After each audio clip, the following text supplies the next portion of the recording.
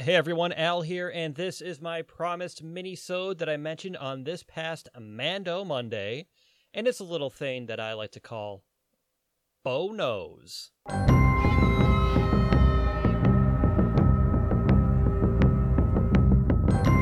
Okay, so hold on one second, I just want to check something real quick. Bob! Hey Bob! Bob, are you here? Will I be spoiling anything for you? Bob, are you here? Bob! Okay, so now that's out of the way, I want to let you know that this will contain spoilers for Star Wars Clone Wars and a little bit of Rebels. Nothing too crazy, but mostly backstory, which you learn if you watch the show, which I completely recommend that you do. So if you don't want spoilers, then fast forward to the last 5 seconds so we will get credit for the listen, and that'll help us out.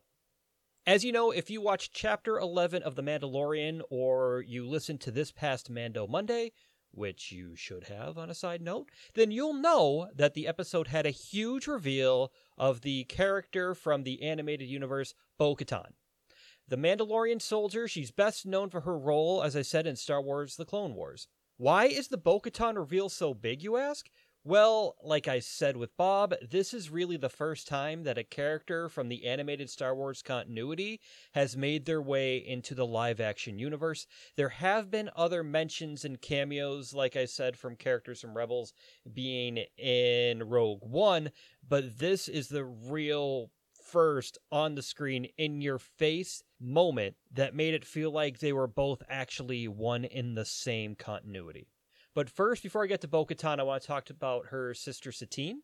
Bob mentioned Satine really quick on the first episode, and he actually confused her with the character that was played by WWE superstar and current SmackDown Women's Champion Sasha Banks. Listen to yet another wrestling podcast with your host, me. Satine, she played a large role on the Clone Wars as the Duchess of Mandalore during the actual Clone Wars themselves. She would try to keep the planet neutral, since both the Republic and the Separatists wanted to be aligned with them, since the Mandalorian army and soldiers are just so strong and so well known throughout the galaxy.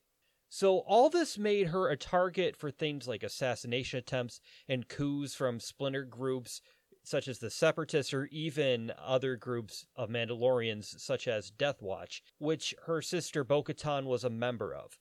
Satine also had an underlying romance with our good friend Obi-Wan Kenobi when he was assigned to protect her years ago when he was a Padawan under Qui-Gon Jinn. They allude to this quite a bit. It's almost like an Anakin-Padme thing, but it ends in the way as if Anakin would have just abandoned Padme and went with the Jedi, as opposed to going crazy and being possessive of her from being, a crazy Sith. So there we go. But to those that think Sasha Banks is Satine, well, you're absolutely wrong, because she was murdered by Darth Maul after he took control of Death Watch later in the series. Yes, I said Darth Maul. He is still alive. Anyway, but you gotta watch Rebels to find out more about that. So now on to Bo-Katan and how she figures into the show. It has a lot to do with the Darksaber. The Darksaber was a war trophy taken by the Mandalorians during the war with the Jedi from thousands and thousands of years ago. It ended up being passed down from generation to generation until it came into the hands of Pre Vizsla. Pre Vizsla was the leader of Death Watch.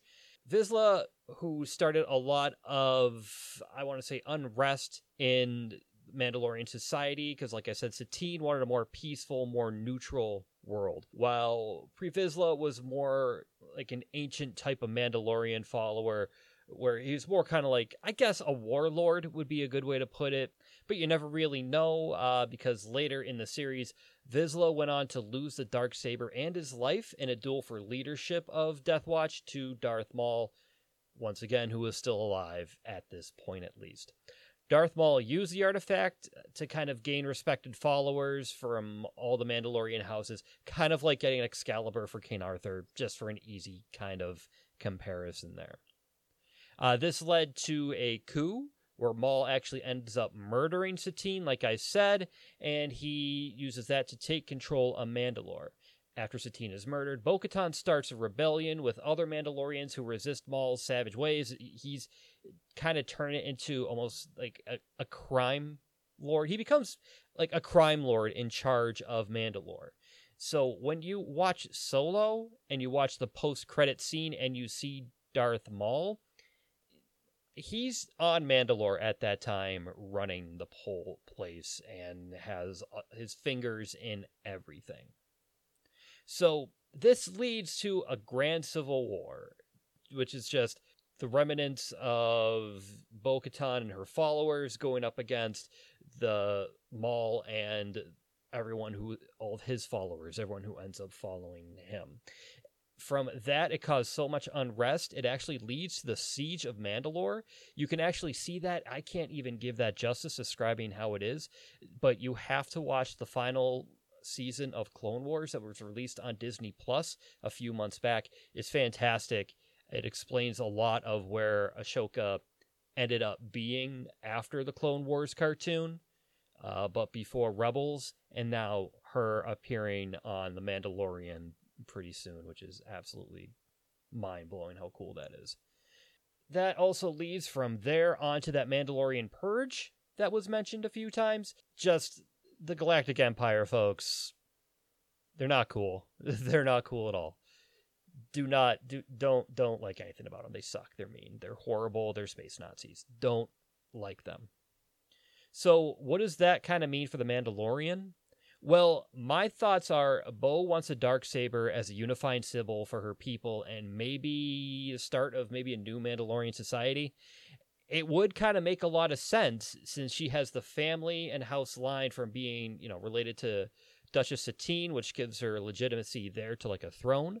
But also she has the clout for being associated with Death Watch and Pre Vizsla. So it kind of just brings in both sides to unify them. And the only way to get that Darksaber back, though, is to find Gideon, or as I like to call him, Moff Gusfring. Ha ha ha. Anyway. But yeah, so this is why the previous episode was much bigger than most. Bo-Katan, I think, will have not a huge presence. I'm sure you will see her again in the series, and from exploits probably of her and her Mandalorian team doing stuff behind the scenes. I'm not expecting her to be a weekly established character, but she's going to come on a collision course with Gideon for that Darksaber. I guarantee that at least. But anyway, that is why I thought that the previous episode of The Mandalorian, the last one, was way bigger than just Mando meeting some extra Mandalorians and then they take down a ship full of weapons.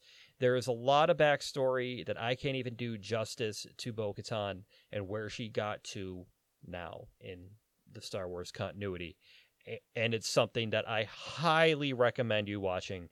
So definitely go back if you can, get the DVDs, get a Disney Plus subscription for a month or two if you don't have it already, and watch it. Can't recommend that enough. So that's what I think. But what do you think? Let us know your theories by reaching out to us on our Twitter at GeeksUnitedPod or email us at geeksunitedpodcast@gmail.com. Plus, you can actually look for Geeks United on TikTok. We are on TikTok now because Facebook is a cesspool. But those are my thoughts of The Mandalorian, and I can't wait to talk about the next episode on the next Mando Monday.